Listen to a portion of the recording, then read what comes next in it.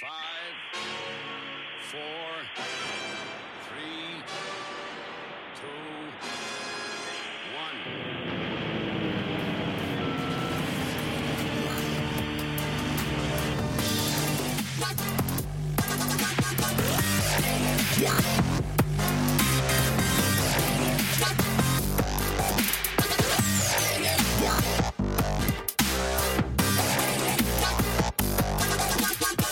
Hello, welcome, bienvenue, konnichiwa. Ni hao. Ni hao.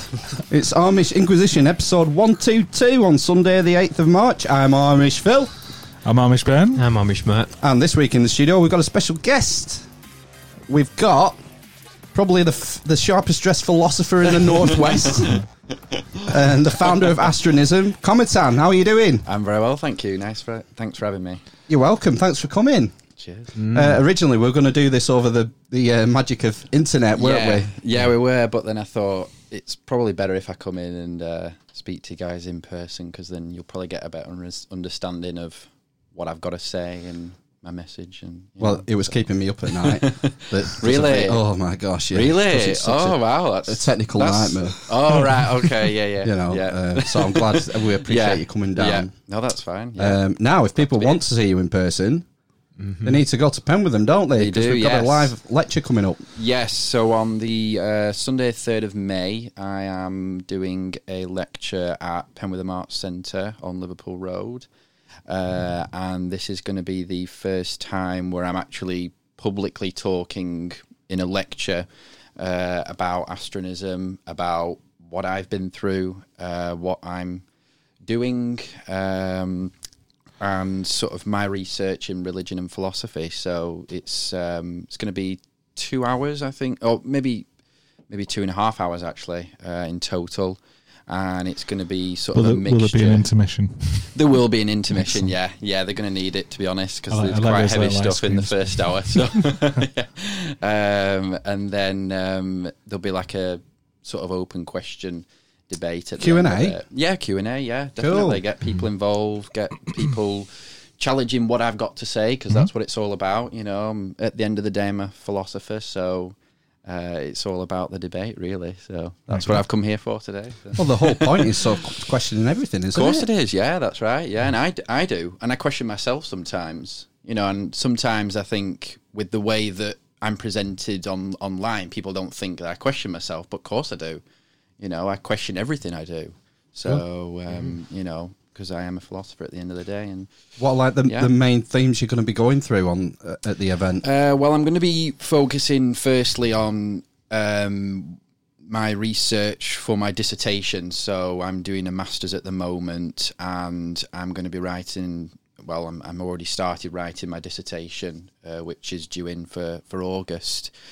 And this will centre on my sort of my account of history, but from a religion and astronomy perspective, and sort of exploring how those two things have interacted throughout history. So going right back to the Stone Age, going all the way through different civilizations. So it's a huge topic. I won't be able to do everything. But you know, I'm going to attempt to sort of make it understandable for you know, someone who's not a religious scholar or a student of it. So, you know, but that's going to be really important to what astronism becomes and what astronism is. It's important to sort of our identity as a new religious movement and philosophy. So it's important for me to sort of understand, really, where the roots, where it's come from. Yeah, because it's not just come from me.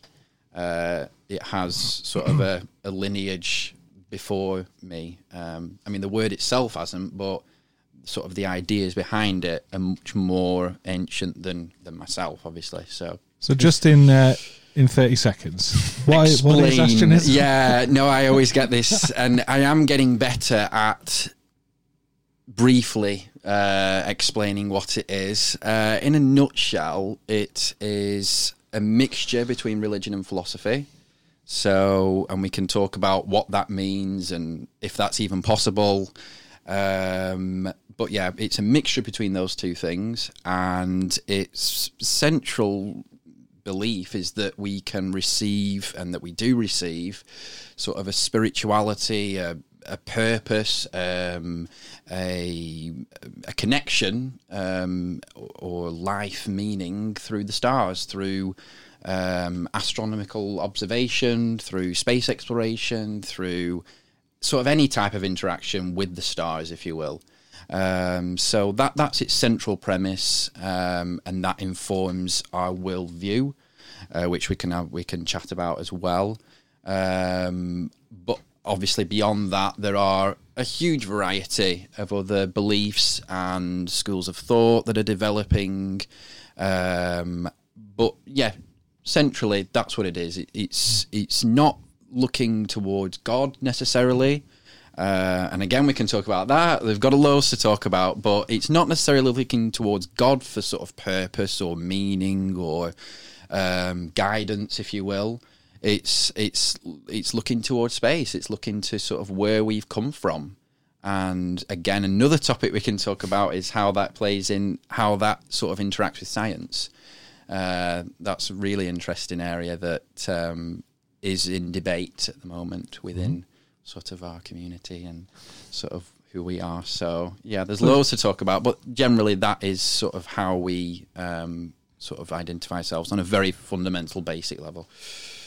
Sort of identifying our place within the cosmos and how we relate to it. Yeah, correct. Yeah, definitely. I think we've got a very different way of sort of viewing humanity.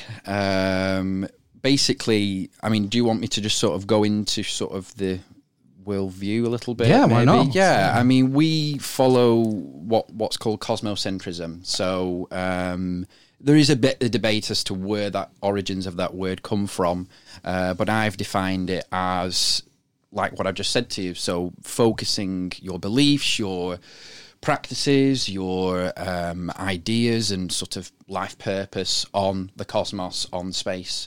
So obviously that means that it's not theocentric. So like Christianity would be theocentric. And so because of that, sort of the role of humanity within astronism is sort of put to one side. So humanity really, in a way, because we're so looking up to the stars and it's all up there, it's not down here. The answers aren't down here. The answers to existence are up there. It can sort of feel sometimes like we're nothing. We're like, insignificant. Yeah. And so it is very interesting as to sort of the role of humanity in astronism, and that's still developing. I'm still writing about that.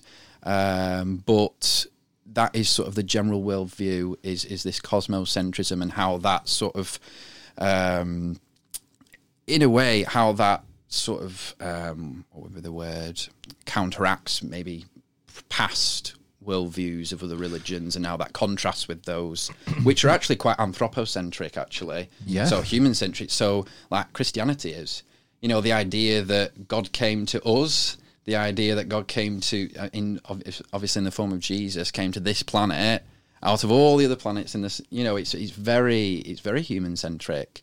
And so, you know, we're sort of the total opposite to that. Wasn't that just because it was written by humans? Well, yeah, of course, yeah, of course it is, yeah.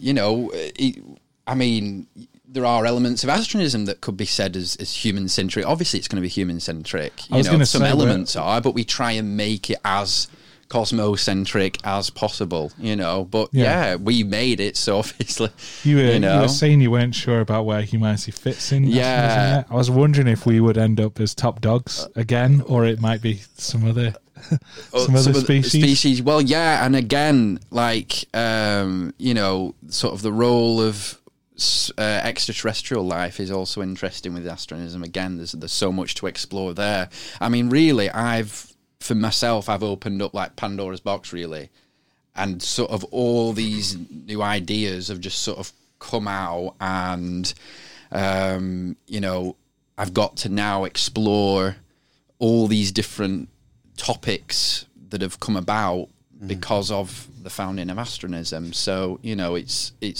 I've got a real challenge really to try and sort of define some of the things that we've been talking about already. You know, when I say, oh, there's loads to talk about here, I really do mean it. There's a lot of debates to be had about, you know, the role of humanity, humanity, the future, and again, I'm going to be just going back to the lecture. I'm going to be talking as well about the future of religion. The actual lecture title is Astronism and the Future of Religion. So, you know, I want to sort of try and understand what the role of religion is and try and convey that in the future. So, yeah. It seems to me that one way to combat the potential pitfall of nihilism in modern mechanistic, atheistic sort of mindsets is that there is something pretty unique about our species, and our brain is like the most complex thing we know of in the universe. In the universe, yeah. We are quite special. Of course we are, Maybe that's why Jesus came. Yeah, maybe that is, yeah. You know. Maybe it is, yeah. I mean, you know, I suppose you could say that's one of... I mean, I wouldn't call it a downfall of astronism, but, you know, maybe we don't focus on humanity enough. You know, we are quite... Although we do...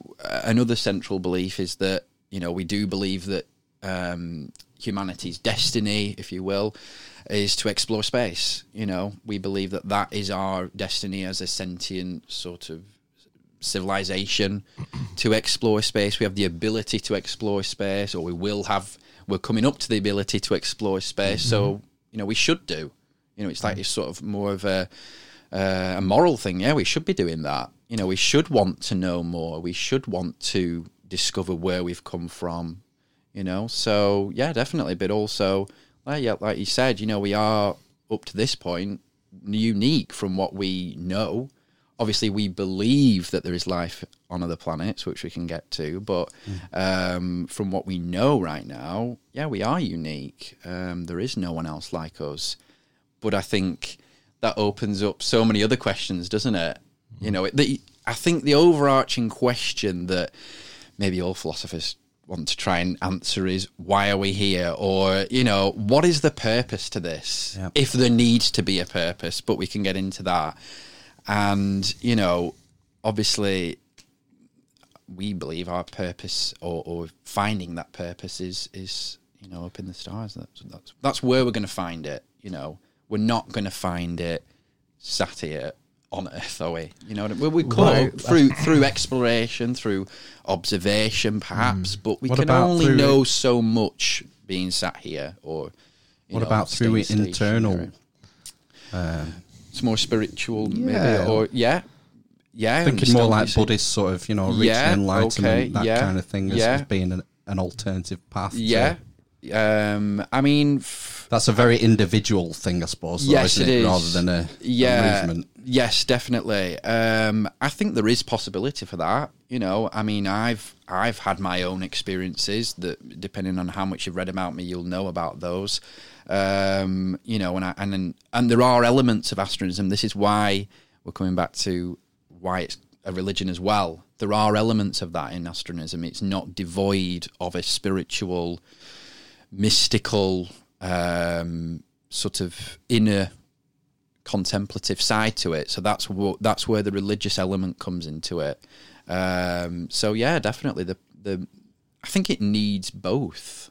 You know, I think it needs sort of that inner sort of finding yourself and inner self, both individually and collectively, but then also more of a physical looking outward ascendance, or, you know, into space, you know, physical. So yeah, there's two aspects to it. So as a rule, do astronists believe in a deity or a supreme being? Or this is interesting. Because God's not a nice, it's a difficult word to use, really. It is, yeah, because there's lots of other connotations to it. Because you're drawing in morality there as well when you think about God, aren't you, rather than just a deity.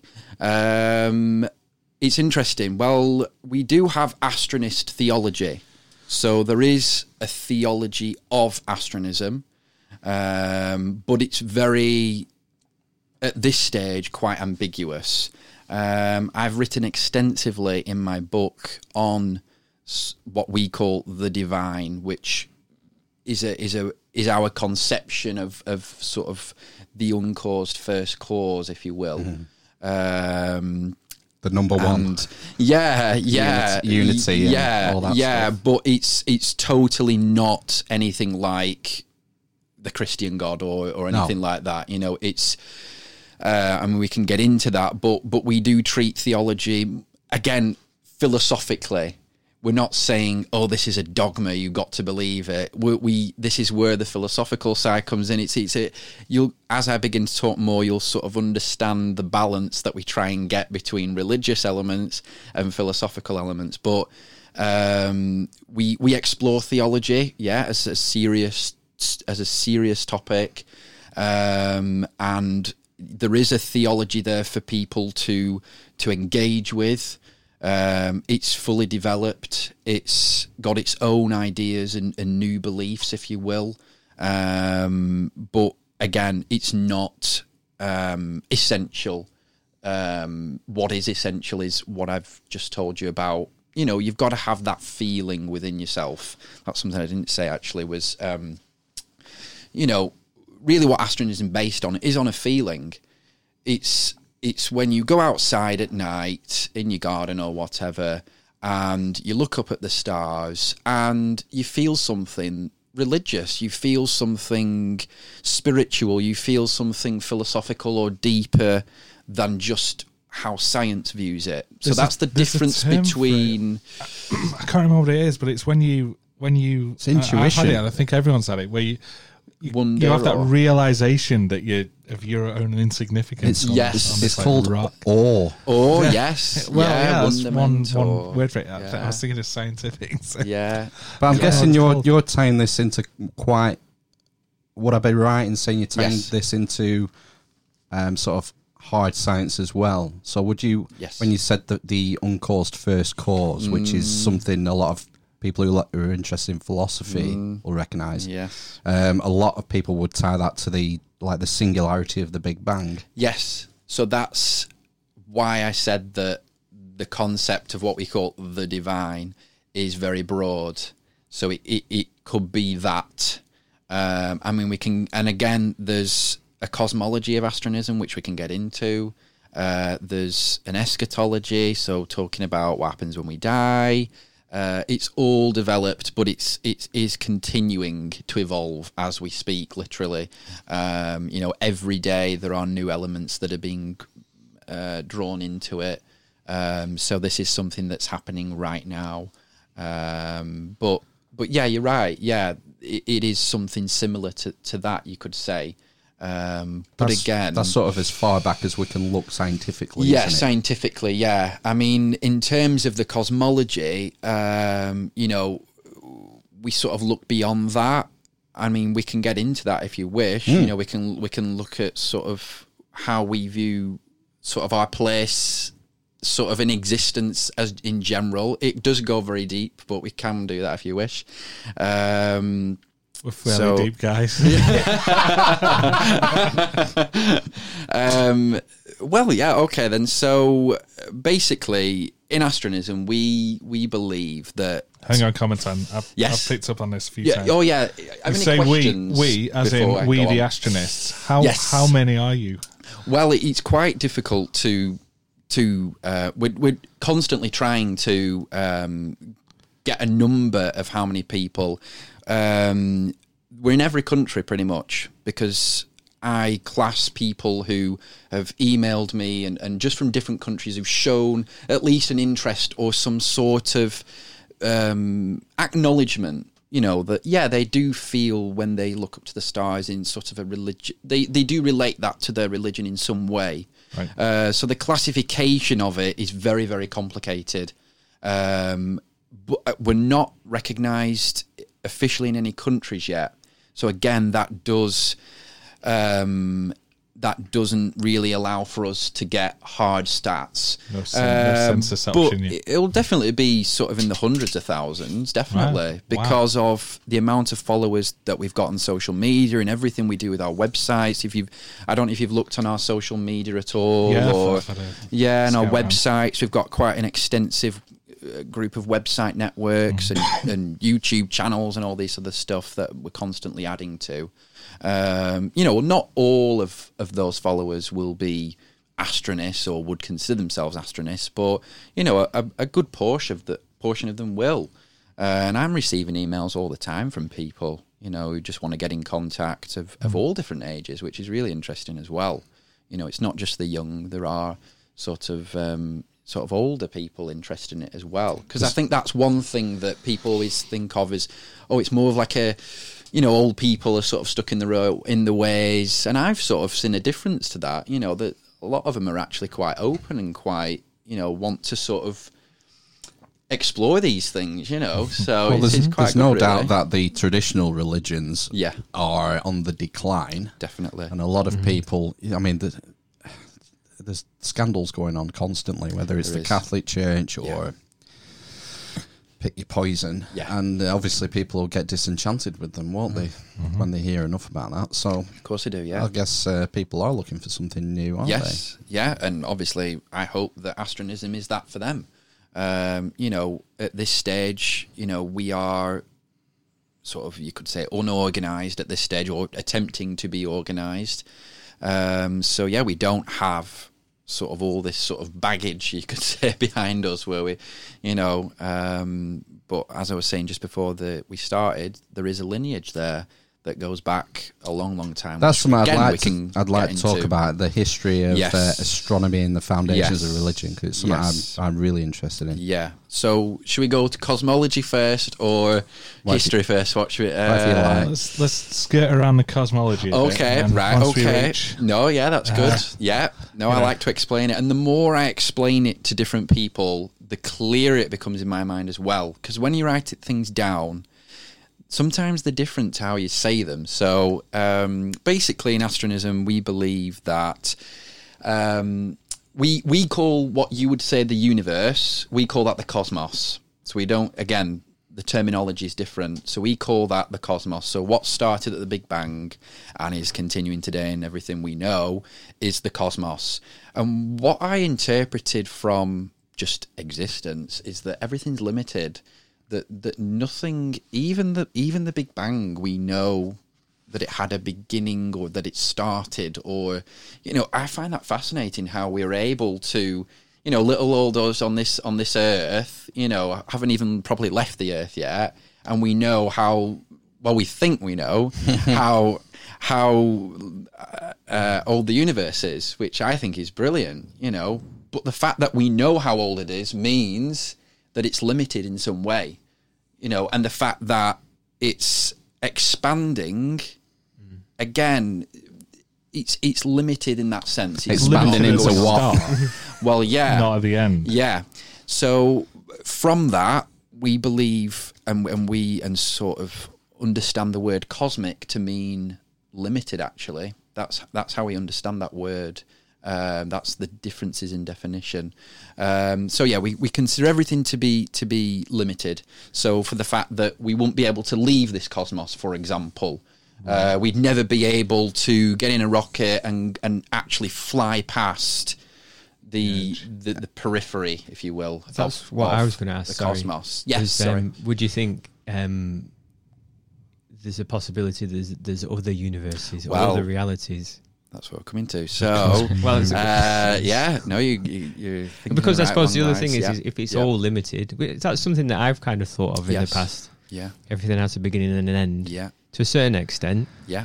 We're all recycled and born from stars and all the rest of Yeah. it. But yeah, I mean, is it a limit then to the number of possible realities? Well, what I sort of gathered from that was, so the universe is expanding and it's actually accelerating. We know that, don't we? That it's accelerating in its expansion.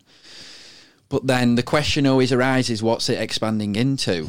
What is it expanding into? Mm-hmm. And so, to sort of, as the cosmology was developing, I thought, well, it's got to be expanding into something, and that something to me would have to be possibly an infinite realm, perhaps.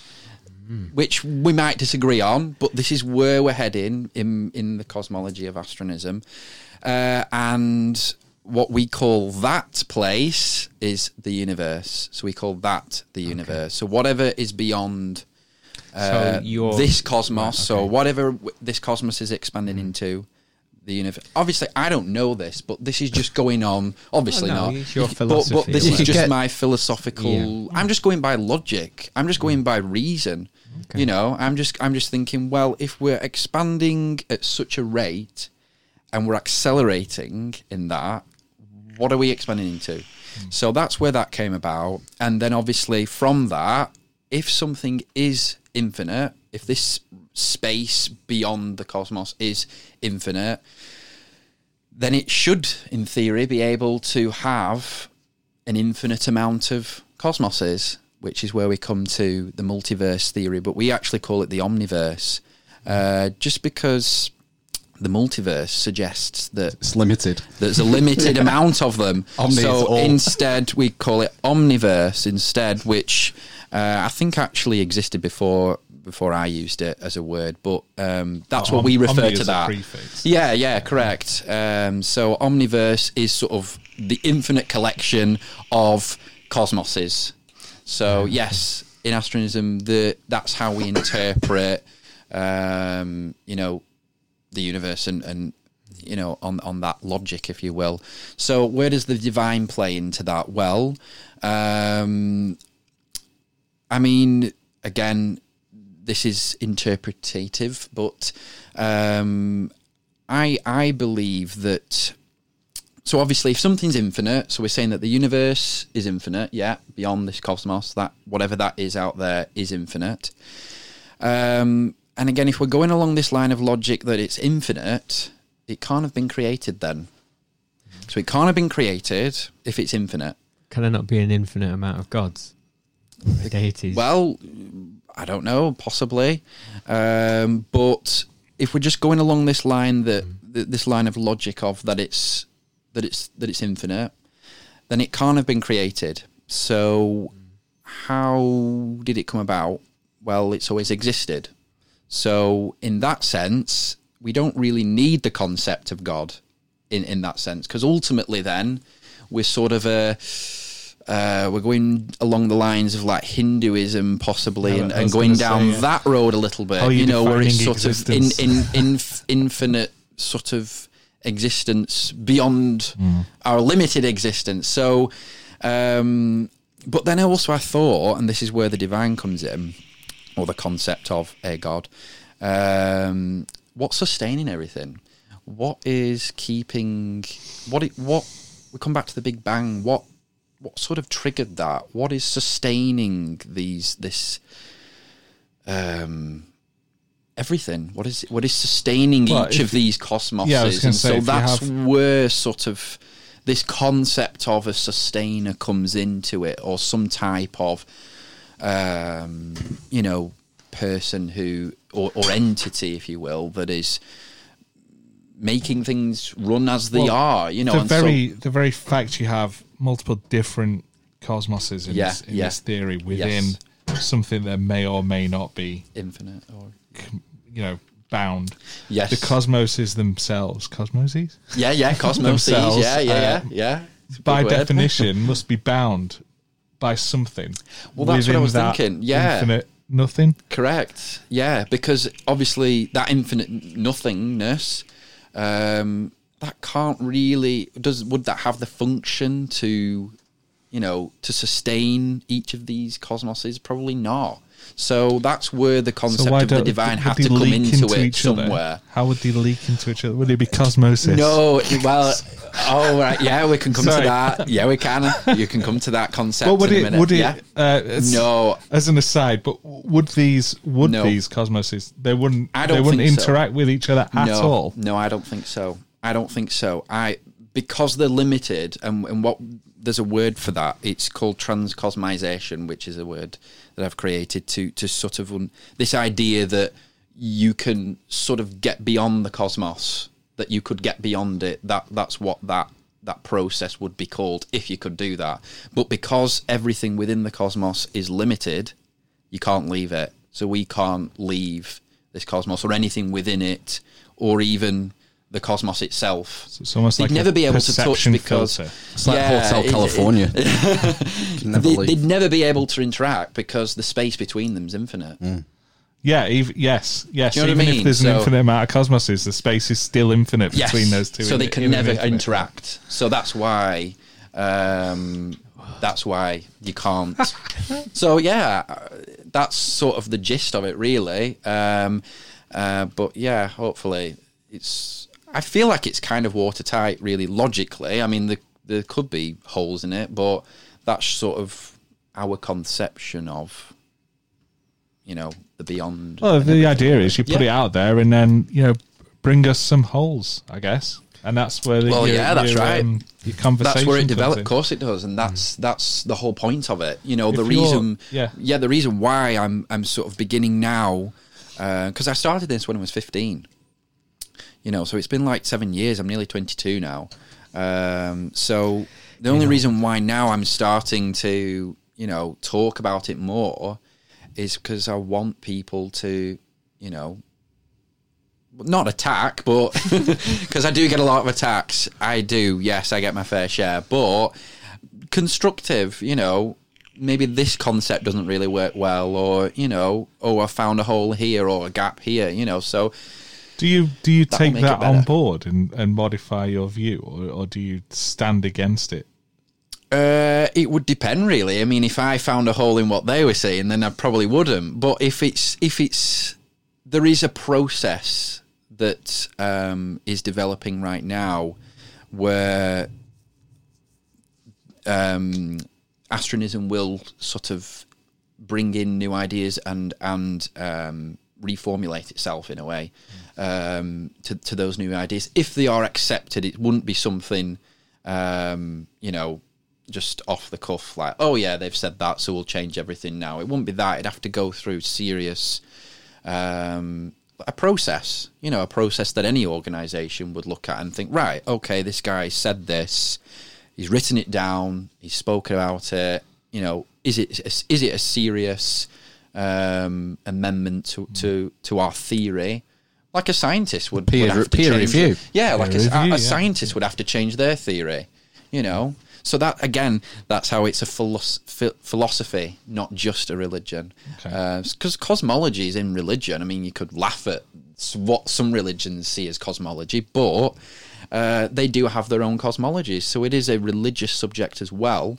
But I think the approach we take is philosophical, and that's the difference. We're not saying that this is true, and that's the difference. Right, we're saying that this is a theory, and we're saying that it's logical to us. If you can find holes in that logic, by all means. But obviously, a traditional religion would say, this is true. This is the So truth, I could come in here tonight and say, this is true, and you've got to believe it to be part of Astronism, or even you've just got to believe it, Believe it if you think it's logical. Yeah. Believe it if you think it's rational. Because that's the only way that it'll stand up, and that's the only way that it'll stand the test of time in today's world.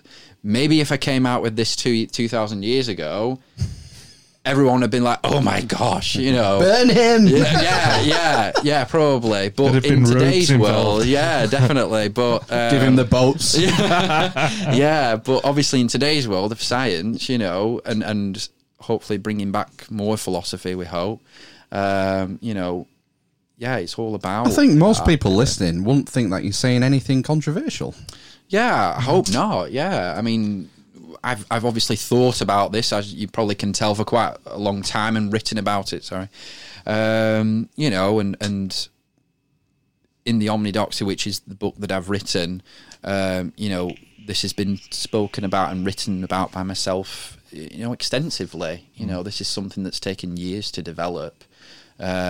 Which sounds funny because I've just been able to tell you about it in 5 minutes.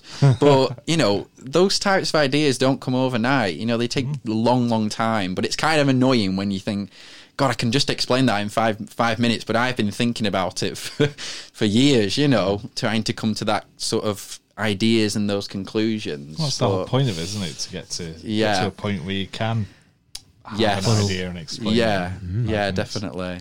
So You talk that's about sort of the gist of it. like Yeah. the goal of Astronism. astronism Yes, as being mankind venturing out. yes. What do you think we're going to gain from a theological or philosophical standpoint? What do you think we'll gain by exploring the cosmos? A huge amount. Firstly, by knowing more, I think that will inevitably progress us in all ways. In physically, our physical selves will hopefully advance beyond us. Now we'll have to adapt our bodies to these new environments. So again, that's one thing. But more theologically, finding other life will significantly. Would you say that is the number one sort of game? It's a game changer. It's a big one, yeah. It's probably the big one, isn't it? For all the other religions. Yeah. It's like... Yeah. Gone. Yeah, definitely.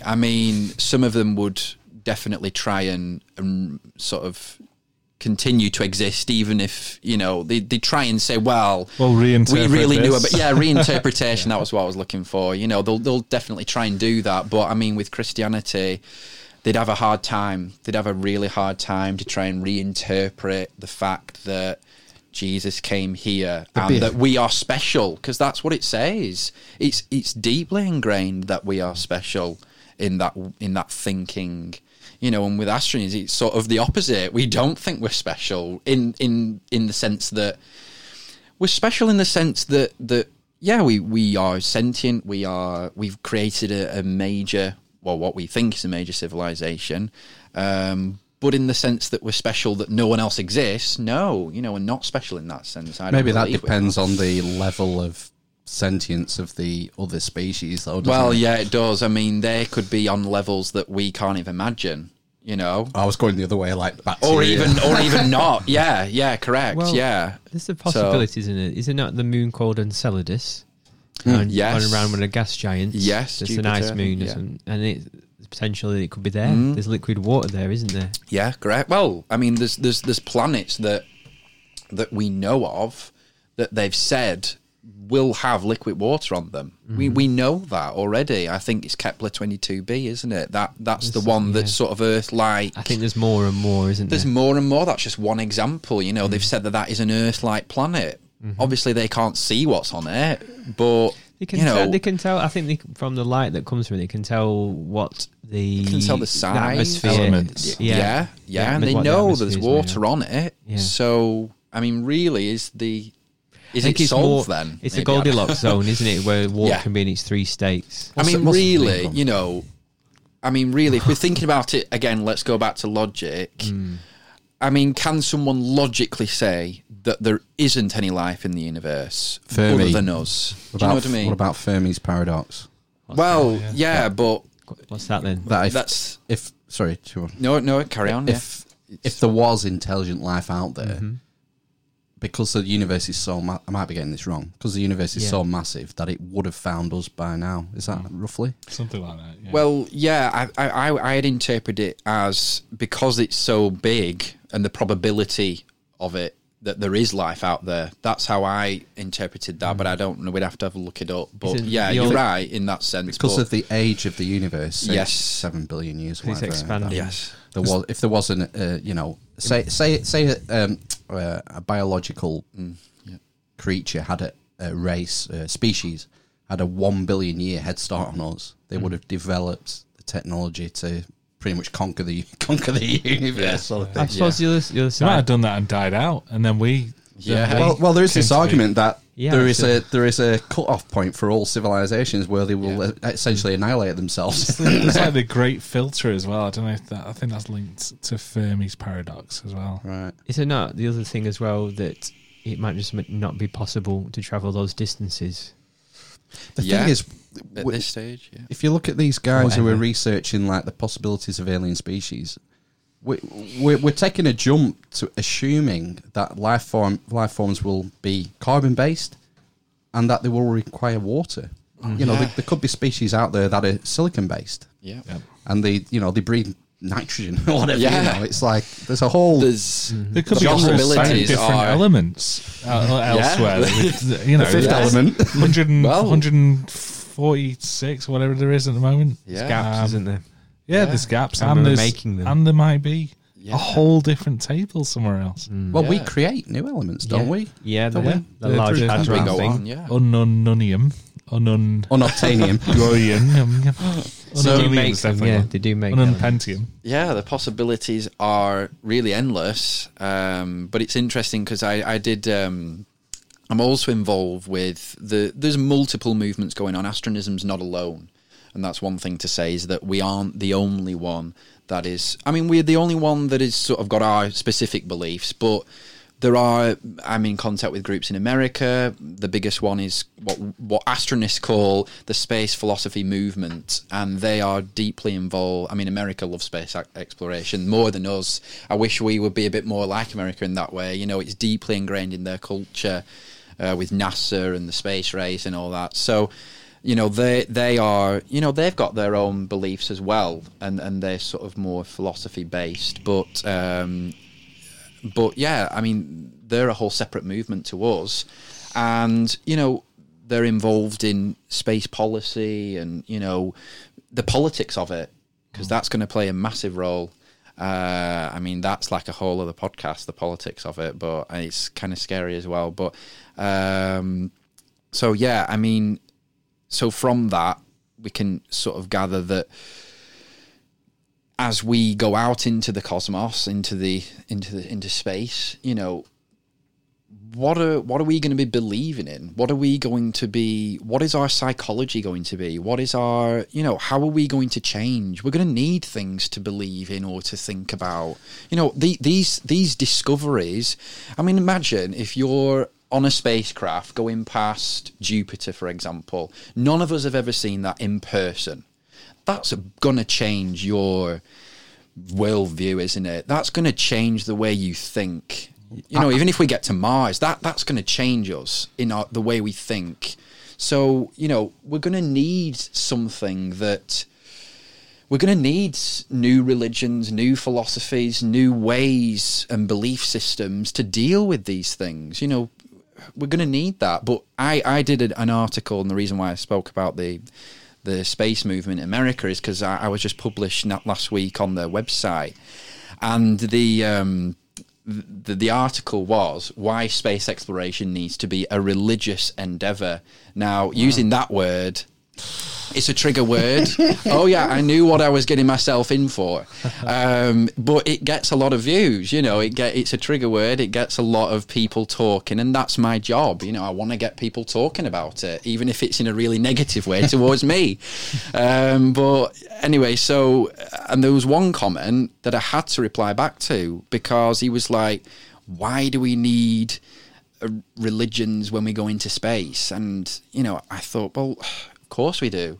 We're going to need some belief systems. We're going to need something that's going to keep us sane and keep us, you know, I mean, obviously this guy who's commenting thinks that science can do that. You know, for me, science can't do that for me. Yeah, sorry, it can't. It's not. Empty. You know, I mean, it just doesn't have what a religion has, and it's kind of, I want to explore that. Maybe I'll have to write an article on it, but there are subtleties that science doesn't quite reach, because it can't. It's not made for that. You know, we're coming at the same.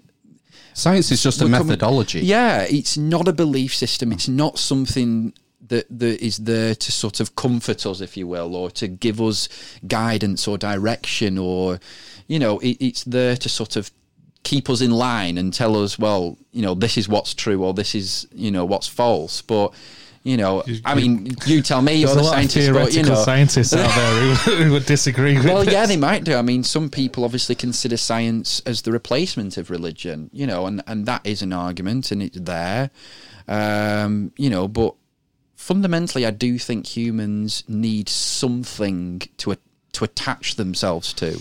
Is that a flaw of our species, though? flaw? Probably just our nature. You know, maybe it's not a flaw. Maybe it's just our nature. You know, maybe that's what makes us who we are. You know, I'm with you on that. yeah. I think, you know, was it Nietzsche who said God is dead? Well, yeah, it was. Yeah. I do worry that there is a bit of a vacuum since because we've become so reductionist and our view of the world is very mechanized, and we would just want to break everything down smaller and smaller. And I think a lot of people are missing meaning in their life. I know they are because they email me. They tell me. So I get emails all the time, mainly from people younger than me, like teenagers and stuff, who really, some of them, they don't have any meaning in their lives at all. They see their future ahead of them, and all they think about, or all they're being told to think about is, you know, how much money you're going to be making, what's your career path, and, you know, it's a very... I don't know. It's scary. It really is scary, you know. But I mean, I'm lucky enough to have a purpose that is beyond that.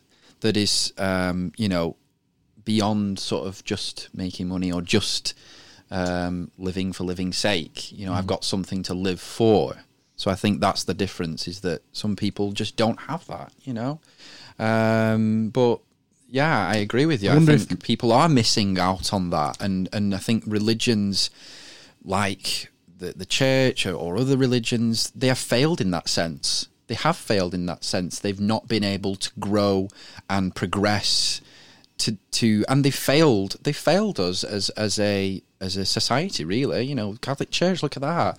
We were just talking about the abuses in there and everything like that. That's failed us in that way. So these organisations, you know, they've not been able to move on, and they've had to sort of we need another reformation, watered down, maybe. Well, but into what? You know, I don't know. You'd have to talk about the future of Christianity. Vatican-funded space travel. Yeah, well, it's interesting. Automobiles got warp drive. It's ironic, isn't it? You know, they've got their own observatory. You know, well, a lot of the old, you know, they've bishops, contributed. Definitely. I mean, they were massive pioneers in astronomy. Of course, they were. The church. Jesuits. Yeah, the Jesuits How were. far do you want to go back? All the priesthoods, Egypt, Babylonians. Yeah, you know, they were astronomy was the primary function of them. Yeah, absolutely. Which is ironic, but it's ironic. They were looking for God, right? Well, yeah, but I mean, that's possibly. I mean, you know. These priests who are involved in the observatory now, you know, they see the universe, the astronomical world, if you will, as, you know, a manifestation of God. And the more they know about it, they see that as, they interpret that as, you know, knowing more about God and his creation. So, you know, it's sort of encouraging them in that way. So, yeah, I mean, it's not going to die, but... Do you think, right, but if he created all this stuff in 7 days, what do you do with the rest of the time? 6 days. You get 6 days. Rested on the seventh day. Yeah, I mean... Well, you know, what about the rest of the time? It can't stand up, can it, obviously? You know, it's not true. You but you fall into the trap. You know, it is metaphorical. The Old Testament is allegory. Yeah. What? It is. It's not to be taken literally. Yeah. Or that's what we say now. Obviously, at the time they didn't, but things move on, don't they? Do you not think the writers were writing allegory and encoding knowledge? I don't in that think way? So. I don't think things were as maybe not as deep back then. Really? I don't think so. I think because you've got to put yourself in their shoes. You know, they didn't know anything really about what was beyond. They still thought that the sun revolved around the earth, you know. So put yourself in that type of shoe. You know, you can't. I mean, you could. I mean, we don't know. I mean, that's just my opinion, but you know, we don't know that. You could be doing them a disservice. Possibly, yeah. How not? See, I'm one of these guys who likes these lost civilization theories. Yes, yeah. You look at like old megalithic architecture, like the pyramids, Stonehenge, all these. Well, yeah. They've all got astronomical alignments, and a lot of them are like they're calendars in a way, and they're marking out things like the procession of the equinoxes and stuff like that, and you think, well, to high degrees of accuracy, and you think maybe they knew a lot more than we're giving them credit for. Well, that nicely brings us into the history part, because that's really important as well, and that's obviously, like I said at the beginning, is sort of something I'm researching right now. So put yourself in my shoes. I've got this Astronism is forming, this sort of new religion philosophy is forming, but then I sort of thought to myself, well, I can't have been the first person to ever think in this way. So, you know, what was before me? You know, who is involved in this type of work or this field before I was? And so I started looking into the history of astronomy and its involvement with religion. And what I found was quite profound was that, number one, it can, well, from my research, it's going to be claimed to be the oldest religious tradition, which is a massive claim that I need to be able to back up, which we can talk about. Number two, that no one has given their time to create a proper history for it in one document that lines out all the history of that as a tradition. And as well, number three is that, you know, following like the Age of Enlightenment and astronomy sort of being part of science, you know, the sort of the religion being able to interact with astronomy is drastically reduced. You know, just go on to any journal website and there'll be hardly any I found it very difficult to find anything to do with astronomy and religion together in the same you know, article, because it's not the status quo. The status quo is that astronomy is a scientific you know, discipline, and you know, there's not many people writing about it from a religious perspective. So that's what I kind of want to bring to it. But yeah, so just to go back to that, I started doing this research, and then I found that this tradition, well, I should probably explain what a religious tradition is. So you'll probably know that religions are collected into traditions in scholarship. So there's three big ones at the moment. There's Abrahamic, Dharmic, and Taoic. So the Taoic ones are Chinese. And so what my claim is that there's a fourth one, and the fourth one is the Astronic tradition. And that's what I've come up with. That's the word that I've created for it. And what I'm saying is that this tradition is a collection of astronomical religions and cults and individuals and writers throughout history that sort of share the same ideas to what I'm telling you about today, not in so much depth as like the cosmology side of it, but there's the general idea that you get some sort of spirituality from the stars idea. Obviously, the one you'll all know of is astrology. You know, that's really interesting how we interact with astrology, because everyone always thinks that astronism is just a new version of astrology. It really isn't. We just consider astrology like an ancestor. So we're part of the same tradition. We sort of have the same idea that, you know, there's some type of religious, spiritual something that you can gain from the stars. Obviously, they interpret that very, very differently. So if we go back to some of these ancient, before civilization began, prehistory, 40,000 years BC, and this is sort of around the time when, for some reason, they started carving into caves patterns of stars. And, you know, this, to me, I mean, they were carving the brightness of the stars. So, and the accuracy was fantastic, that they were able to get that accuracy. And obviously we know that these were 40,000 years ago, roughly, because of the positions that they were in. So the fact that they were so accurate that they spent their time actually carving out in caves these stars and making sure the brightnesses were sort of more accurate, I think was connected to some sort of religious, spiritual connection, or some sort of spiritual religious ideas, if you will, that were beginning to form around this time. So there's definitely archaeological evidence for it, you know. Could it be navigation though? Prehistoric navigation? Because yes, you do get something from the stars, and one of the main things is. Of course it is. Well, that's what we'll get into, because a lot of these ancient they were mixed into one, I would think. You know, we call it utilitarian religion. So religion for a particular utility. So going a little bit further forward, so about 12,000 BC, they started using the stars for their agriculture. So they started to look at the positions of the stars and use that as like a clock, really, didn't they? Göbekli Tepe. Yeah, and all that. So it's looking at, you know, at this time and sort of trying to sort of understand that they're looking at the stars, and that's why they began to worship the stars, because they started to become dependent on them. You know, they were dependent on the stars. If the stars suddenly disappeared, they wouldn't know when to plant their crops or to harvest their crops, and then they'd all die. So, you know, they were very, very dependent on the stars at this time. So when constellations started, it began to... Yeah, sorry. So when they saw, like, Orion the Hunter, based on Herne the Hunter, I guess, and then this is only a few thousand years ago, you know, the Green Man and all that. And then prior to that, it would have been...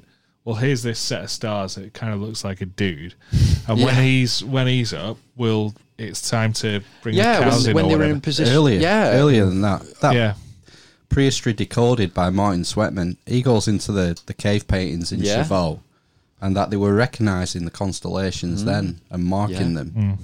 You know, the zodiac goes back, I reckon, 40,000 years. Yeah, wow, it has origins there. Yeah.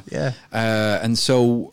What I want to do is really relate this to a tradition of religion, to really ground this in sort of archaeological evidence, and relate that to anthropology. So how humans have developed and how our civilizations have developed. There's much more evidence as well, hard evidence for astronomy's involvement and an interaction with religion in ancient civilizations. You know, Egypt, China, all the ancient civilizations used astronomy, and it was deeply intertwined with religion. It was, you know, sun gods and all these types of things. So this is all part of it, but no one has really looked at that and thought, right, I'm going to do a full history of it, and I'm going to call it that tradition. Just like Abrahamic traditions stem from Abraham, this one stems from much further back. So it's a big job, but I'm up to the challenge. I want to do it. You can still tie them into those religions as well, though, because it's linked to the precessional cycle. Of course, it is. So, like with the precession that is due to the wobble on the Earth's axis. It's a 25,920 year cycle. Right. Okay. And I'm not telling you. Right. No, you're right. But like each age is 2,160 years, I think. 216. Yeah, because it adds up to 18. 9 is the magic number. Right. So, like, we're just entering they talk about the age of Aquarius. So when the sun rises on the spring equinox, the sun is housed by the constellation of Aquarius. So the previous 2,106 years was the sign of Pisces. Right. What do we think of Jesus? Fisher of men, loathsome fishes. Yeah. The Pisces sign. The sign before was the sign of Aries. That ties in with Abrahamic religion. They worship the origins bull. of Judaism and all that. And then the previous processional cycle was Aries, which we... Taurus and Aries. Taurus the bull, Aries the ram. Aries the ram would be Judaism. And then previous to that would be Taurus the bull, and that ties in with ancient Egypt, the Apis bull. Right. They venerated the bull, and it just goes back as far as you can go. Leo? Well, this is the theory that the Sphinx is 10,000 years old. Right. Because there's this geologist from Boston University called Robert Schoch, and he caused a big stir in Egyptology because he reckons that the erosion on the Sphinx and on the Sphinx enclosure was caused by water, and there hasn't been significant rainfall in the Nile Delta for over 10,000 years. Right. So. But it so happens the Sphinx faces due east. It so happens that 10,000 years ago, on the spring equinox, the Sphinx would be facing the constellation of Leo. We're in the age of Leo. Yeah. Which is mind-boggling. Yeah. So, it's all linked together. Of course it is, The astronomy is a common thread through religions. Of course it is, as far back as you want to go, I reckon. Absolutely. But no one's Star of Bethlehem. Yeah, definitely. That's there. And it's influenced all different religions, really. Islam as well, it's influenced. So it's... Right. You know, I mean, even look at it's on the star and the crescent. You know, it's there right in the face. So it's been everywhere really, but it's not really been, you could say, appreciated in the way that, especially not in religious scholarship. Definitely not. In some ways, is astronism going back to the roots then? Definitely, 100%. We want to go right back to, we want to bring it back to that. Yeah, definitely. All this other stuff, put that to one side and go right back to where we all began. I mean, really, religion did begin with burials, really, they think. But this started really early. You know, it's maybe the second or third form of religion was to do with the stars, astrology, worshipping the stars, and then that developed into astrology, and then, we come all the way up through Middle Ages, and we get Nicholas Copernicus with his the heliocentrism, and then a book that you'd like if you don't have it is by Giordano Bruno. Do you know that guy? I know the guy, the philosopher, isn't it? Yeah. He was burned at the stake in 1600 for his philosophical views of cosmology and the cosmos. And really, I look to him really as one of the first people to sort of write in the similar way that I do. Like an astronist martyr. Yeah, a little bit, yeah. But he never knew that he was astronist, maybe. But yeah, I mean, yeah. You can gloss over that. Yeah. So, I mean, he was writing about... this is the idea that he came up with the idea of cosmic pluralism, which is the idea that not only this planet has life. So even in the 1500s, that idea was beginning to form. He was writing, maybe not in such a, there was life on other planets. He didn't write it like that, but those ideas were beginning to form. The idea that we weren't the center of the universe, the idea that we might not be the only ones. So a lot of it began with him and his writings, and the deeply philosophical, brilliant. It's only a short piece as well, but ironically, he was killed by the church, and he was good friends with Galileo, and was that we know what happened there. Yeah. So unexpected. Yeah, I think it's just sort of history's not really been that kind to people of sort of my ilk, maybe. And I don't know. Well, no, but up to now, anyway. Even the modern religions, steeped in aliens and Xenu and all. Well, that yeah, sort of and sort of that's something else I wanted to address, because we've got to be sort of a bit more inclusivist in our approach to that, because we don't consider things like UFO religions to be part of this tradition, really. We've got quite a negative view of UFO religions. We want to keep it serious. We want to keep it, because we just don't see that as part of what we believe, really. What do you mean by UFO religions? Well, there's a lot of ufology, isn't it? UFO religions, a lot of them based in the US, really, and here. That they believe that the actual religions have developed on the idea that UFOs are frequently... Jesus was a spaceman. Stuff like that, and new religious movements, it's new religious movements are developing all the time. I mean, you could call Scientology a UFO religion. Some people do, because of where they believe in, like the Xenu and all this other stuff, that we were extraterrestrial beings, and we wouldn't consider that part of it. We wouldn't consider them to be part of, because it's not astronomical. It's UFO. It's UFOs. It's so we have to sort of get that distinction between who we are and who they are, because there's also realism as well. Which, have you heard of that? Nope. Realism. That's a religion founded in like the 1970s, I think. And that's more like a UFO one, where they believe in like extraterrestrial beings came here and made humanity and stuff like. Do you know what I mean? Stuff like that. Yeah, like he's actually Prometheus. called Rael. He's called Rael, the guy who founded it. So, yeah, I mean, we have to distinguish ourselves from those things. Do you not worry about the baggage that comes when you use the word religion? Well, yeah, I mean, this is we can get onto that topic now of sort of why we want to be called a religion, or how we are a mixture of the two. Because I've had, I've had many conversations with people in the USA who are part of this space philosophy movement that I was speaking about earlier, and a lot of them have criticised us for calling ourselves a religion, but also they don't like the fact that we combine philosophy and religion together. They don't see that as practical. Which I kind of get their viewpoint on that. We're still trying to struggle with balancing those two things. But yeah, I think so far the fact that we have used the word religion to describe Astronism, you could say, hasn't helped. Because people look at religion, the word, and immediately they think Christianity, Islam, or something that believes in things that aren't logical or things like that.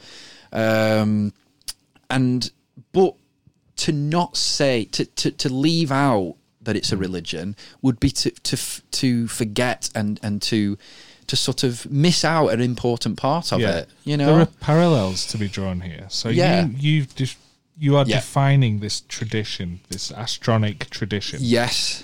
The Astronism, and you've included Astronism as a religion within that. Yeah. But there is also space, therefore, for other, like the SPM guys in the States, the other religions that could sit within this tradition. Yes. Yeah?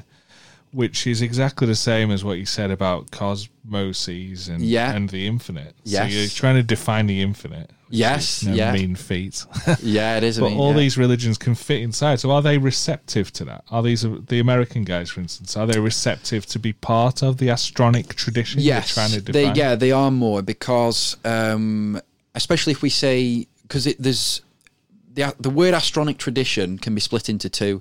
It's astronic philosophy and astronic religion, or religions. So they like the fact that they can sit in the astronic philosophy part of it. But they don't mind that. Yeah, they would like to be part of, and I consider them to be part of that.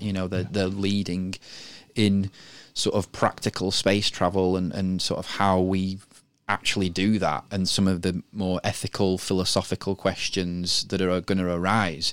Should we be exploring space, with the way we've treated this planet, for example? Should we be doing that? This is a philosophical question. It's an ethical question that needs to be answered. They would be part of that. Yeah. But I mean, officially, Astronism, I've again had to come up with a new term for this, but is an organised philosophy. That was the best way that I could sort of understand it. So what I've done there, maybe that could be another word, but I want a credit. I'll give you credit for that. Obviously, that comes from the word organised religion, and then I've just put that in front of philosophy, and try to understand it in that way. The reason why I've done that is because it is organised. It's got an institution. It's got an organisation that I'm leading and want to develop. It's not something that's like Buddhism, for example, which is very unorganised as a religion. Really, it's not like that. I do want it to be quite centralised. I want there to be an organisation at the centre of it that is responsible for it, that is sort of Well, I wouldn't call it that, but yeah, I mean, taken, yeah, I think. yeah, it's been taken, but bit of baggage with that one. Yeah, a bit of baggage with that one, yeah. But I want it to be sort of organised, because then we can do things like accept new ideas more easily. You can also lay down some rules. And some laws. rules, yeah, which we have to do that, sometimes, and we have to for it to be publicly understandable. How do we get this out there? We need an organisation to help us do that. It's not just gonna go by chance. I don't like things by chance. So, someone said to me once that, just leave it and it'll get out there eventually. And it might do, but I don't like to leave things to chance. So it's like this podcast. We'll just really. sort it out, really. yeah. Just set up an organisation to make sure that it gets out there. But so that's why I call it that. And as you'll be able to tell from the way I've described various beliefs, trying to get that balance between the two. Religious topics, but from a philosophical perspective. Not just dogma, but looking at things more openly and sort of with a philosophical spirit, if you will. So do you foresee like an equivalent to a church or synagogue? Yeah. I see, I definitely see buildings, yeah. Maybe planetariums, maybe, or or observatories. That would definitely be, great. We need more of them. We don't have enough. I agree with you. 100%. But there's not enough funding. Mm-hmm. The reason why is because there isn't a culture for it. There isn't a mass understanding and passion for it like there is maybe in the US, and even that's dying out in some areas. It's not in the mainstream media enough. It's not. They could have a debate on TV about Christianity, but what about this topic? They often. Well, it's Max. It's awe-inspiring as well. You only have to stand underneath the Lovell telescope. I went recently at 36. Yeah, I'd not been for 30 years, probably, maybe slightly less, and I still had that fuck me, that's massive. Everyone does. I mean, we're bound to, aren't we? We're tiny compared to that, so I think it's always going to stay the same. That I think artificial lighting has done a huge disservice to us in some senses. It's easy to ignore the sky now. It is. You can't see it if you live in a major built-up area. Most people, me included, I've never seen the Milky Way. No, really. You've got to go to a dark spot to see it. Yeah, of course you do. Beacon Fell or whatever. Yeah. So Whereas, our forebears, they would have witnessed this every night. Well, that's what I mean. I mean, that's why I relate it to sort of religious beliefs. Because imagine if we could see the Milky Way in our back garden without needing any telescope or any, you know what I mean? Without even needing, it would be amazing if it was all of a sudden. Do you know what I mean? You would think wow, next Tuesday, everyone's this is like horizon. I'm not going to bother looking at the Milky Way. Do you know what I mean? So, yeah, you're right. It has done a big disservice to, astronomy in general, really. And our psychology, I think. Yeah. We've lost touch with our place where we are in the universe. And this is where we can come into some really interesting debates that are taking place right now, which is, for example, I was in a lecture last week about Aboriginal culture and how, that's interesting because I'd never really thought about them in relation to the astronic tradition but from what was said last week in that lecture, the stars were an important part to them of their faith as well, a very, very important part, and apparently they go back to at least 60,000 years. So I don't know, I've still not even thought about that yet. I need to think about, does that mean astronic tradition goes back that far, or can we really include that, or I don't know. But we were talking about how they've been warning us for a long time about, what we're doing to the planet and sort of the fact that we're not in touch with nature. They are, they can sense stuff that is happening. My lecturers actually live with them for a while. And she said it was just amazing how they could sense that storms were coming. Really? You know, yeah. Oh, yeah. In a couple of days' time, they could sense that a storm was coming. That's how in touch they are with nature. And really, anyone who's born outside of that culture can never really understand it. Even she living there, I don't think she was there that long, but even living with them for a little while, you still don't understand how they have that deep connection to nature. And we've really lost that. You know, we're sort of, we love our technology, don't we? Our cold technology that's, you know... It's disheartening how we call it, you know, we sort of see them as primitive and backward. Yeah, but they're really... Unwilling to... They're more in touch with the universe than we are, really. I mean, we can have all the science and we know probably a lot more than what they do. But the fact that they're in touch with it is different. Yeah. You know, the fact that they can sense stuff and that they still use the stars like they did all those thousands of years ago. They still use the stars for navigation and crops and other things like that. So, you know, the fact that we've lost that, I think is really sad. But also I think I want Astronism to sort of represent going back to that a little bit. You know, get out in your back garden and think about, you know, sort of try and get back to that. That's what I'm trying to advocate for. And that's where this sort of spiritual, religious feelings come into it. You know, that's where they connect. The fact that, you know, you feel those things is towards the stars, towards the astronomical world, is a product of being more connected to that world rather than just to the material world. You know, it is difficult, and I think this is another aspect that is difficult for Astronism, is that the fact that, you know, the stars physically are so distant from us, the ordinary person doesn't want to think about that.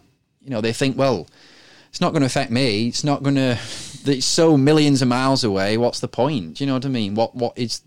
If it's not right in front of me, like a church is, like maybe another type of building is, or, you know, something like that, then it doesn't really mean anything to me. People think like that. So that is an obstacle that I have to try and It's get strange, over, that, because to be a true religious follower, you have to have that sort of level of abstract thought.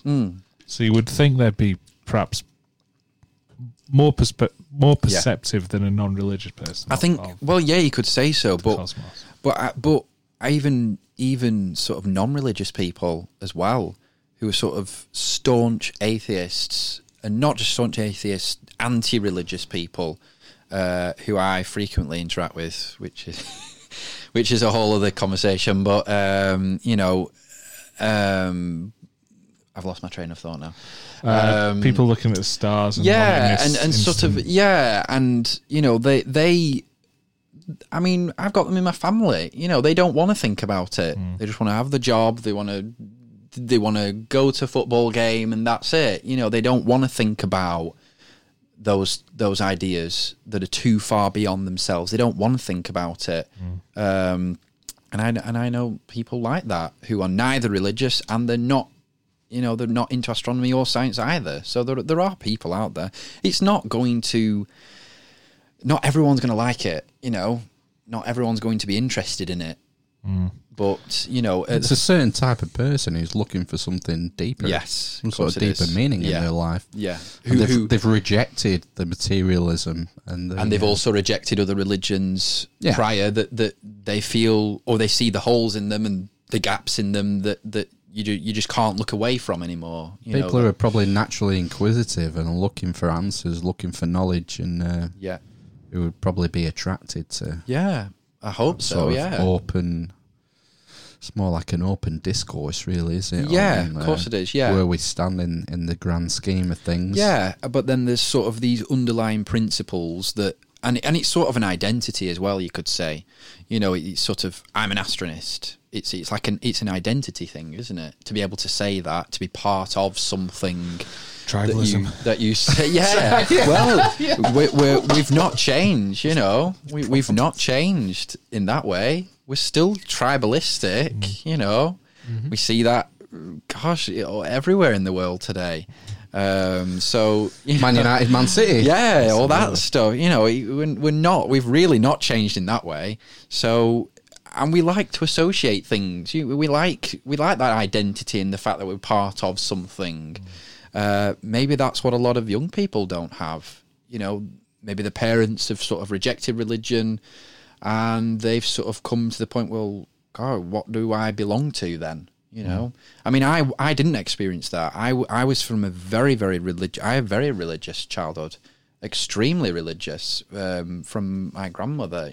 She was deeply Roman Catholic, Latin Mass, Roman Catholic, oh yeah. So where did you go to a Latin Mass? They're still going on, really? around Lancashire, oh yeah. There's Latin Mass Society, there's Opus Dei that she was part of. Opus Dei, that's hardcore. Oh yeah, she was part of that. Was she? Yeah. Self-flagellation?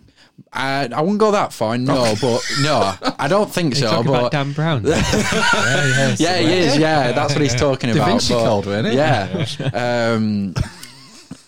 But and they've got organisations across. You just don't see them. They're under sort of underground. Sorry to go on about the point, but is that genuinely somewhere like a public Roman Catholic church? Yeah, there's one in Salisbury, I think. It just does masses in Latin, and that's it. Yeah, right. I went there. Yeah, is that right? Okay. Childhood? Yeah, Salisbury, and that's probably part quite of the Roman Manchester. Catholic Church. Yes. Right. Yeah, they sort of they didn't agree with Vatican II. They didn't agree that English was the right, or all different languages were right, that they wanted to stay with, Latin. Why is Latin the right language? Well, that's at Roman Empire, doesn't it? Constantine. Yeah, Roman Empire. Did he not speak Aramaic or something? Jesus, the Roman Catholic Church. Oh yeah, no, but Latin was the lingua franca. And Franco lingua. Yeah, and Frank Lampard. and people don't like to change, do they? They like to stay as they are. Some people do anyway. But I was never really interested in it at all. All my cousins were interested. They were all altar servants, all involved in that.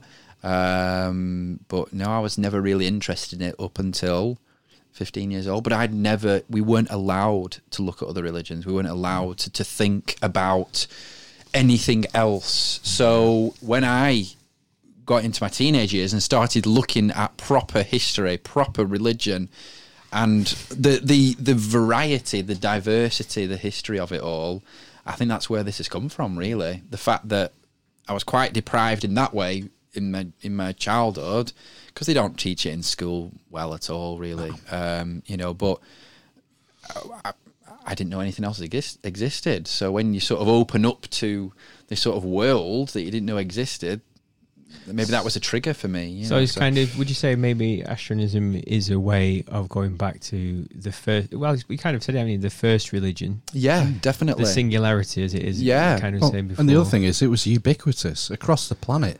Yeah, it was, and that's interesting. Wherever you look, wherever the archaeologists look, whether it's in the British Isles or in Turkey or Cheval Caves or Aborigines, it's always tied to... Yeah. It goes back to what you said, though, doesn't it, about artificial lighting and the power of the stars and what they would have looked like without that. Yeah, and you're getting it 12 hours a day, and you can't escape it. No. There's a brilliant tradition of mythology developed as well around it. I don't know if you've heard... Sorry, go on. If you've got one, that's great. Hamlet's Mill. Oh, right, okay. Yeah, that's a classic. Amazing book. Hero's Journey. Yeah. I don't know, have you heard of the Cosmic Hunt? Have you heard of that? That's really interesting. So this was, they've traced it back to at least 15,000 BC, this story. They know that because it was the same exact story in America, in sort of Mesoamerica and prehistoric North America and South America. It was there. So it must have travelled across the Bering Strait, through Alaska, down into America before the continents parted at 15,000 BC. Yeah. So it must have existed before then. But this story, it's one of the oldest myths. It's about hunters who are hunting this bear, and what happens to the bear when they get it is that it sort of I'm trying to think of the best way to describe it, but it sort of disappears and then goes into the stars. It was that type of idea of that the stars were sort of where you went after you died. So, you know, and through a bear constellation. That's where it came from. Yeah. So that's two of them. It's like the River Styx. Sort of the River Styx was the analogy for the Milky Way. And yeah, you paid the ferryman to get you through the Milky Way into the next life. Charon, the ferryman. Oh yes, yeah, that rings a bell. So yeah, I mean that's one of the a really interesting one. And again, all that is part of this tradition that I'm talking about. It's all involved in it. There's a thread through a lot of ancient myths, isn't there? That there's tied loads to astronomy and the stars. I mean, Hamlet's mill they're describing Hamlet's mill as being the processional cycle. This grinding mill that just goes on every 25,000 years. Yeah, and it's brilliant. And it's fascinating. It's absolutely fascinating that it's been passed down through oral tradition until, you know, the advent of writing just a few thousand, 5,000 years ago. Yeah, it is amazing. That we still have it all. Yeah, it's amazing. It's mind-blowing. But obviously it's never been, like, organised in the same way or sort of formalised or in the same way that Christianity was, or it just didn't happen. You know, we can't change history now. You know, the astrology died out and is now like pseudoscience, isn't it? Really, it's like a religion, really. I mean, you've got to believe in the fact that looking at the stars tells you something about your own life. To me, that's like a religious idea, to be honest. But nowadays it's considered a pseudoscience. So, you know, all these things died out and nothing really has come along and really until me. So I had to... Someone's got to do it. So, are you going to be the Pope of Astronism? Is it going to be like a hierarchy? Yeah, where do you put yourself? Because I was going to ask if you saw yourself as a god. No. Well, it's funny because it'd be interesting to get... No. This was water. This is water when you walked in. It's wine now. Thanks, Cometan. It's interesting because it'd be good to get your opinions off me at the end of this podcast, because whenever I go and meet people who've read about me and then after the fact, they're like, you're not who we expected you were. You know, we thought you're going to be some crazy lunatic who sort of thinks that he's like God or something, or that so, you know, I'm definitely not that, but, you know, I am the founder of this. You know, I've created this word and I've gone through experiences and stuff to be able to create this book. You know, what book's that? The Omnidoxy book. We've not talked about that. We've not talked about that, which we can do. Just one thing about this, how it might develop. I obviously don't know what my role will be. I can't tell what history is going to paint me as, but you know, it could develop beyond me. You know, someone else might want to take it over. I don't know what I'm supposed to do beyond what I'm doing now, which is just spreading these ideas, telling people.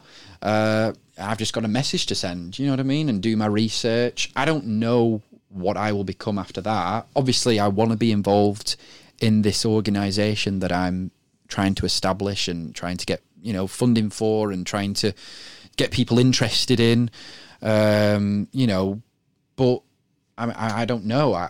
You know, hopefully I can continue to do this for the rest of my life, I hope, because I love it that much. You know, I wouldn't have dedicated this really crucial part of my life, you know, my teenage years and sort of my young adult life to this if I didn't really believe in it properly and really love it, you know. So, but yeah, so yeah, the Omnidoxy, well, really it's entwined with how Astronism developed, really. So from about the age of 15, this is when it all began, I wanted to first become a writer in general, really. I'd never really done writing before that. So I write mystery books as well. I do children's books. Jesse Millett. Yeah, Jesse Millett. Yeah, that's the character. That's where it all started. And it was Astronism was actually called Militism at the beginning from his name. Okay. But then there was it wasn't really the best word because it mixes with other words like militarism and all these other things. So we had to change that, and it developed into Astronism anyway.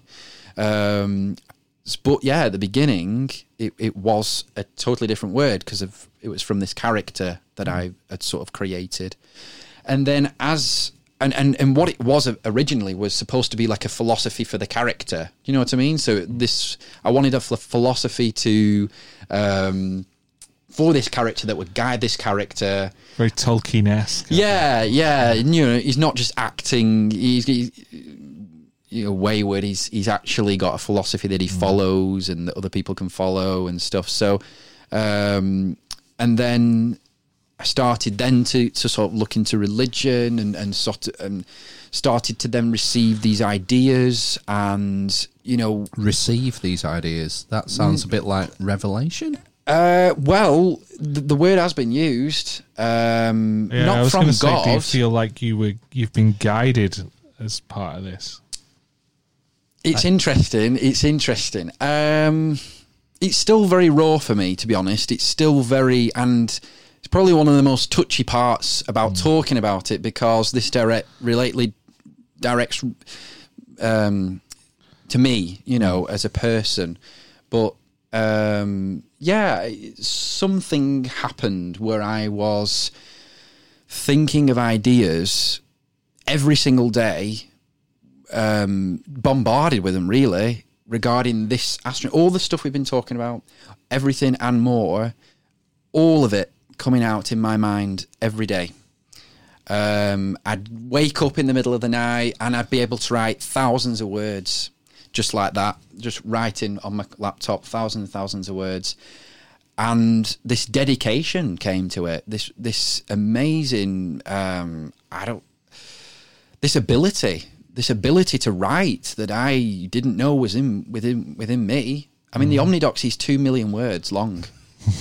I don't know if you knew that, but that's how long it is. It was 1 million, I think, last time I read. Well, yeah, but it's gone up since then. Okay. The core of it is 1 million words. You're right there. Okay. The core of it is, but then there's other parts to it that have been added together, and that's been a whole story that would take up another podcast probably, but. So I started writing that when I was about 17. So I started getting these ideas about space and humanity and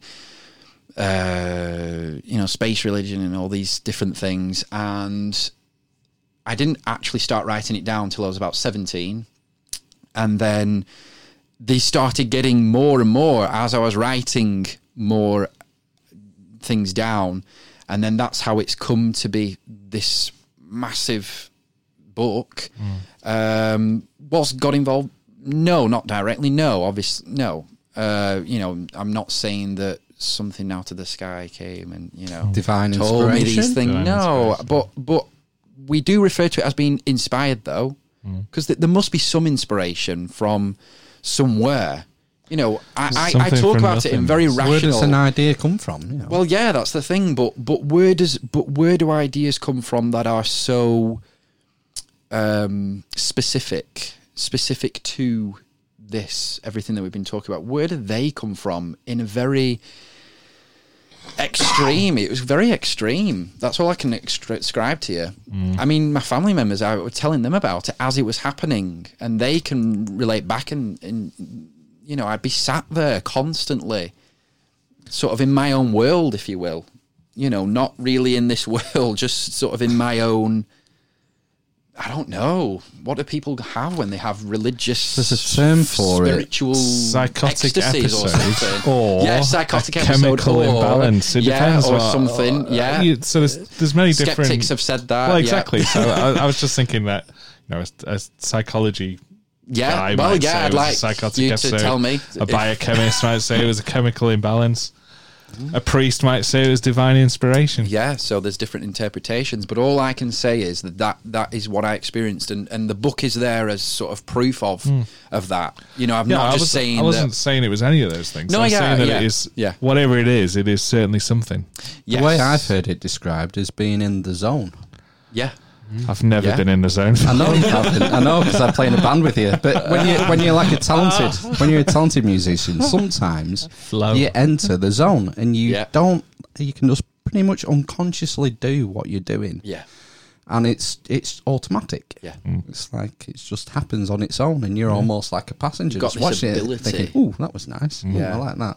Yeah. It's almost like automatic. Yes, it was like that. It was like that. It was like, honestly, it was like I wasn't really controlling it. It was like that. It was. There is like, a thing called automatic writing, though, isn't there? That's. I don't know. I know. Many stare at goats. Yeah, so. right. Yeah. I don't know. Well, no, it's more like a strange occult. Oh, practice, right, where it? you're sort of writing, but you're not actually looking at. All right, contacting okay. No, the it wasn't spirit that.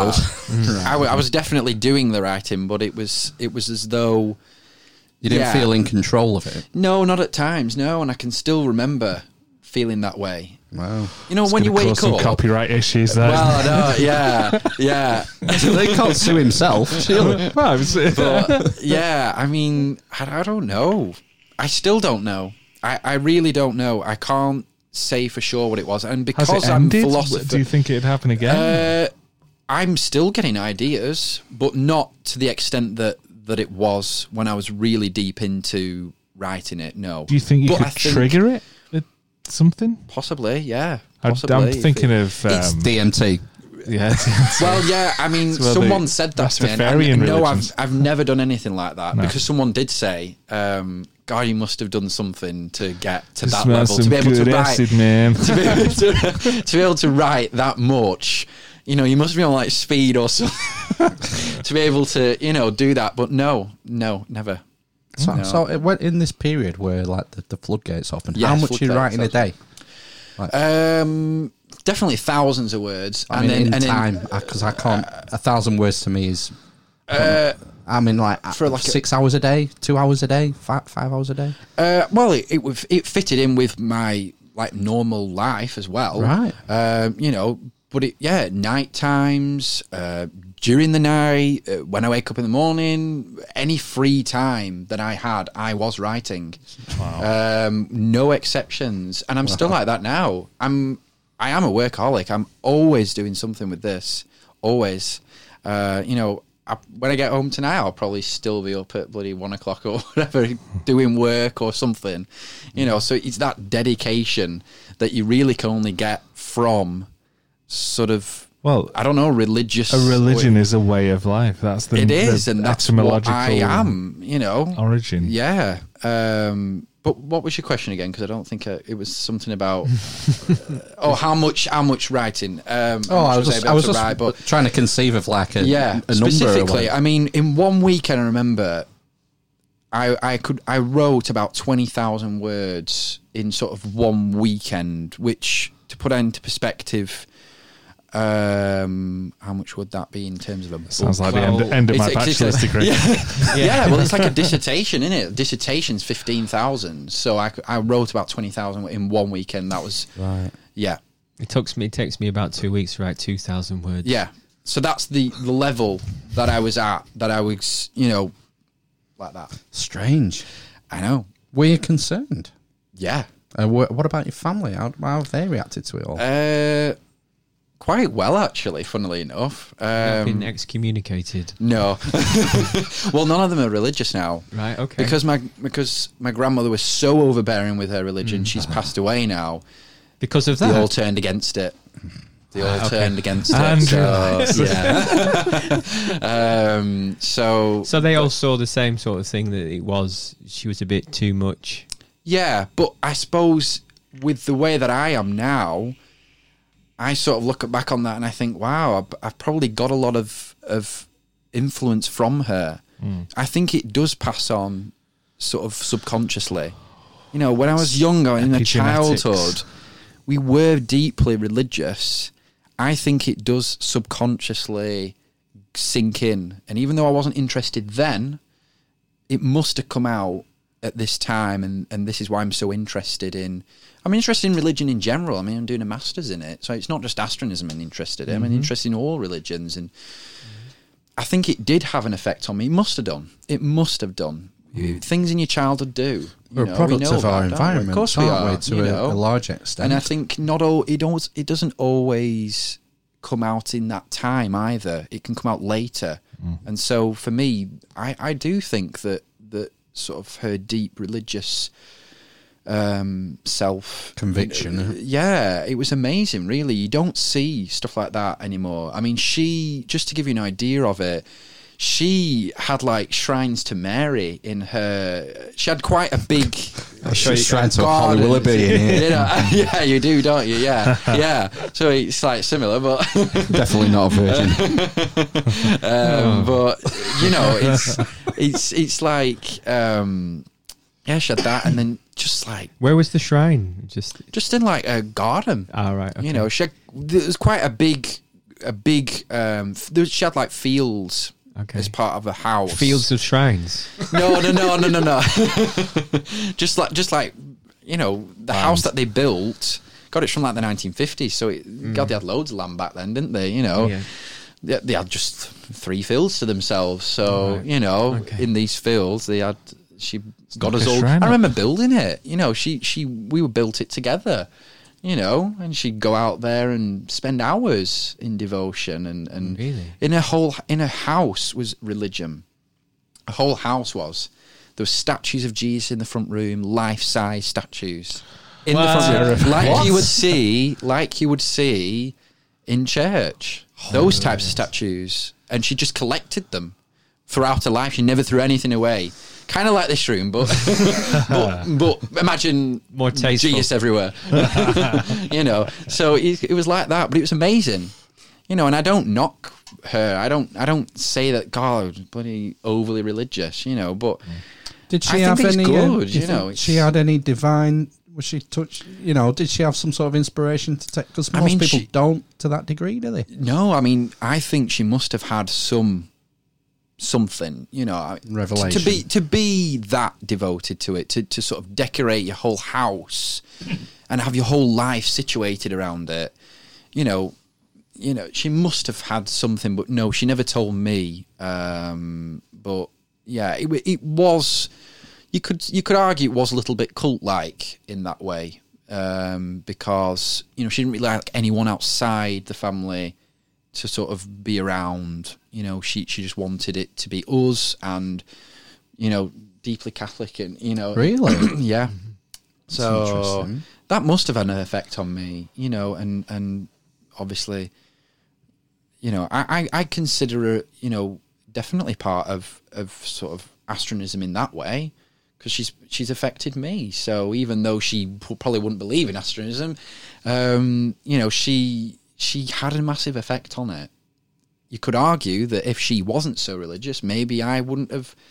Maybe something in my head wouldn't have triggered. Maybe whatever it was triggered her, and she misinterpreted it as Jesus. Yeah, maybe. There's so many conspiracies that could come about. They probably will. That's what makes a great religion. Conspiracies. Yeah. I like them. I think they're quite interesting. Yeah, I love different opinions about it. So yeah, I think it's great. But yeah, there must have been some effect there, and obviously, you know, going forward, you know, I don't know, maybe I'll experience more things, maybe I won't experience anything else, I don't know. I've just got to carry on with my life and try and build this religion, I suppose. Yeah, this philosophy, this, you know, only because I believe in it, only because I think it's good, it's worthwhile. Yeah, it's worthwhile. Yeah. So I mean, sometimes there are, you know, dark times where you think, gosh, you know, this is more like a curse, really. Because it is a little bit, you know, it's sort of... I've not been able to do this, the normal things that other teenagers, you know, can do, like go out every weekend. Or I mean, I probably wouldn't do that anyway. But do you know what I mean? Yeah. No, maybe not. But do you know what I mean? I've not had, because this started when I was 15, I've not had like the normal adolescent life, I haven't, so I've missed out on other things. So. We can take you out if you want. 2 bottles of White Lightning. On a park. Yeah, on rec. I think as well, it just sort of opened up a love for the world, a love for learning. I think that's why I'm interested in academia, a love for learning like yourself, interested in history and you're lucky you found it so young in life. Yeah, I do. Well. I mean, on the whole, I do consider myself, lucky. I'm lucky to have something that's driving me forward, that is very different from the status quo. Mm-hmm. So I was doing another interview on Monday. I had to go up to Leeds, and this was more about business. It was like a business podcast, and he just described me as we've got a very different guest tonight, but it's I always get that, very different, but I don't mind that. I'll take it as a compliment. Yeah. I'm not like some of these young people nowadays who just Instagram famous and reality TV and do you not watch Love something Island? else? No, I didn't think so. No, but I'm not really part of that. Well, I want to represent something. You could say deeper. Yeah, I was going to say. Bigger, deeper, more meaningful. Yeah, more meaningful. We need that. We need that in the world. I think we do. Yeah. I think that's a great place because we're knocking 10 past 10 now. And we could be here forever. We could go on forever. We could. There's so much, yeah. Well, I'll have to come back at some point and go through some other things. Everything has a beginning. Love to have you back, Cometan. It's been great. Yeah, really enjoyed very it. Much. Cheers. All the links to the social media will be in the show notes if you're listening via the podcast app, and we'll post it all anyway. Yeah. What's the links to the event? So, it's all on my website. So if you go to cometan.org, that's one website, and then if you want to learn specifically about Astronism, we've got astronism.com, we've got astronism.org. Astronism.org is it's like an encyclopedia, so it's deep. If you really want to learn a lot more deeply about it, just go to astronism.org. If you want to email me directly, you can go to help@jessiemillett.com. But we'll put it in the description as well, because it'll all be there. I like it when people send me direct emails. I like to answer the questions and So forward your spam. Forward the spam. Yeah. Right. Well, on that note, thanks for coming. Really enjoyed it, and we'll see you next week. Eavesdroppers, have a good week. Take it easy. Praise Jabulon. Praise Jabulon. Wakanda forever. Epstein didn't kill himself.